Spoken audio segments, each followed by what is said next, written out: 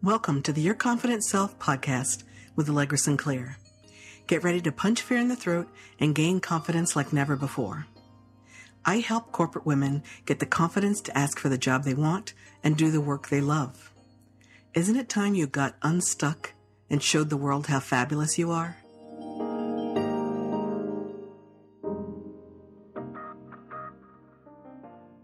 Hey, this is Allegra. Welcome to this week's episode of the podcast. Today we're talking about the freedom that comes with being disliked. Or I could say it's softer. The freedom that comes with not caring whether or not people like you. Many women are taught to be people pleasers from a very young age. So the idea that there are any advantages at all in not caring whether or not people like you or whether they dislike you is going to sound so strange to many of you. But the biggest advantage of this attitude is that it frees us to be our real selves. You don't have to be hampered or trapped, held down by anybody else's expectations. And you get to decide who you want to be, how you want to be, where you want to be. So there are many advantages to not caring whether or not people like you. I dare say there are some advantages to even being disliked or unpopular, but I will temper that for those for who that is just too much. And I'll just say here are a few advantages. First is absolutely being true to yourself. Now, deep down, you may want to be popular. You want to be the life of the party at work or at school, but popularity doesn't last. It is not anywhere near as enduring as being true to yourself, because you can be true to yourself forever. Like forever, ever, ever. But popularity, that comes and goes because popularity is decided by other people. But being true to yourself, that is all about you deciding to let who you are shine through. Being true to yourself means making smart choices that allow you to look in the mirror every day and be proud of what you see. Not apologetic, but proud. Here's another advantage to not caring whether or not people like you. Is you don't have to bow to peer or parental pressure. The idea of being ourselves, even if people don't like it, is almost unthinkable when we're children. We, of course, bow to our parents' wishes. We want them to approve of us, praise us, encourage us, reward us. I can remember behaving myself at Howard Johnson's in New Brunswick, New Jersey, so that I would get to go to Carvel afterwards. That's natural. We're prone to give in to peer pressure, even when it feels wrong to us because everybody else is doing the same thing. Millions of people all over the world drink Coke. Okay, don't at me. Millions of people all over the world use Coke. That doesn't mean it's a valid beverage choice or a choice that many sane people would make. If you break down the ingredients, go Google it. You can see the videos of how people can use Coke to strip the rust off of nails. Why would I put something in Glorious Me that could strip the rust off of metal? But there are tons of people who drink Coke Zero, Diet Coke, right? And they get hooked on the caffeine and the sugar because it's easy, it's popular, it's cheap. Everybody else is doing it. See how bowing to peer pressure can actually be a disadvantage. So, hey, if everybody else is drinking Coke and you want to be the weirdo who chooses water, be the weirdo. Another benefit of deciding not to care whether or not people like you is that you get to decide what your goals are.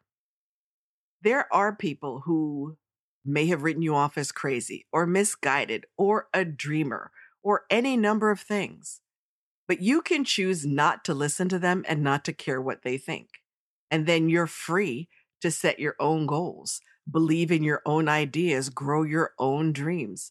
Your dreams were assigned to you for a reason. They are not everybody's dreams. They are yours. If being told that you can't do something is inspirational for you, then let the haters hate, but then use that as fuel to achieve exactly what you want to do.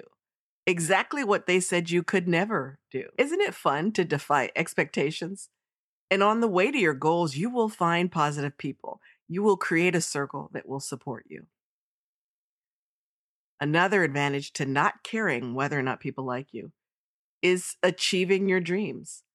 See, a lot of people talk a lot about what they're going to do, who they're going to be, but they don't actually do it.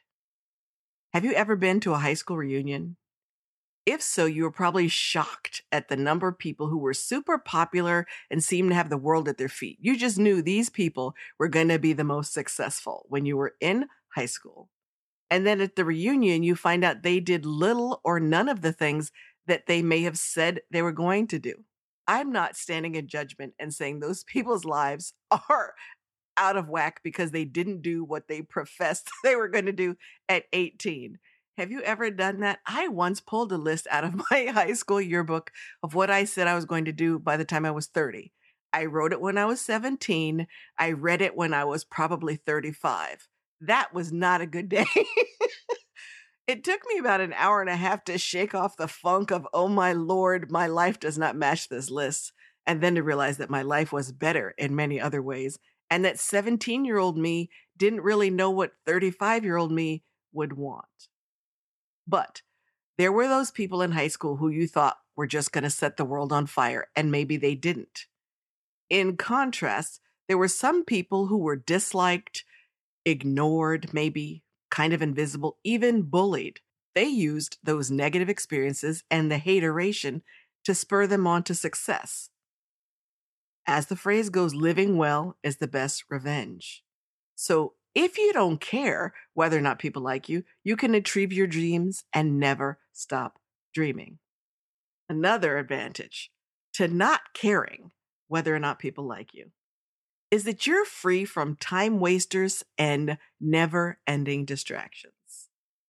See, if you're not one of the popular people who just goes along with everybody else, but you are brave enough to walk your own path to do what makes sense to you, you'll save a lot of time and energy not having to jump through hoops that other people put in front of you. If you don't care what they think, then you don't have the pressure of trying to meet everybody else's expectations. You can say no and mean it without worrying about what other people think or getting saddled with all the stuff that nobody else wants to do. You can focus on your own career instead of having to save the butt yet again of one of your lazy colleagues who's actually earning more than you are. How about you let them sink or swim on their own and you continue to focus on what's ahead of you? Now, this podcast does have a little bit of a sassy edge to it, and I'm not talking about being mean or spiteful. You guys know me better than that by now.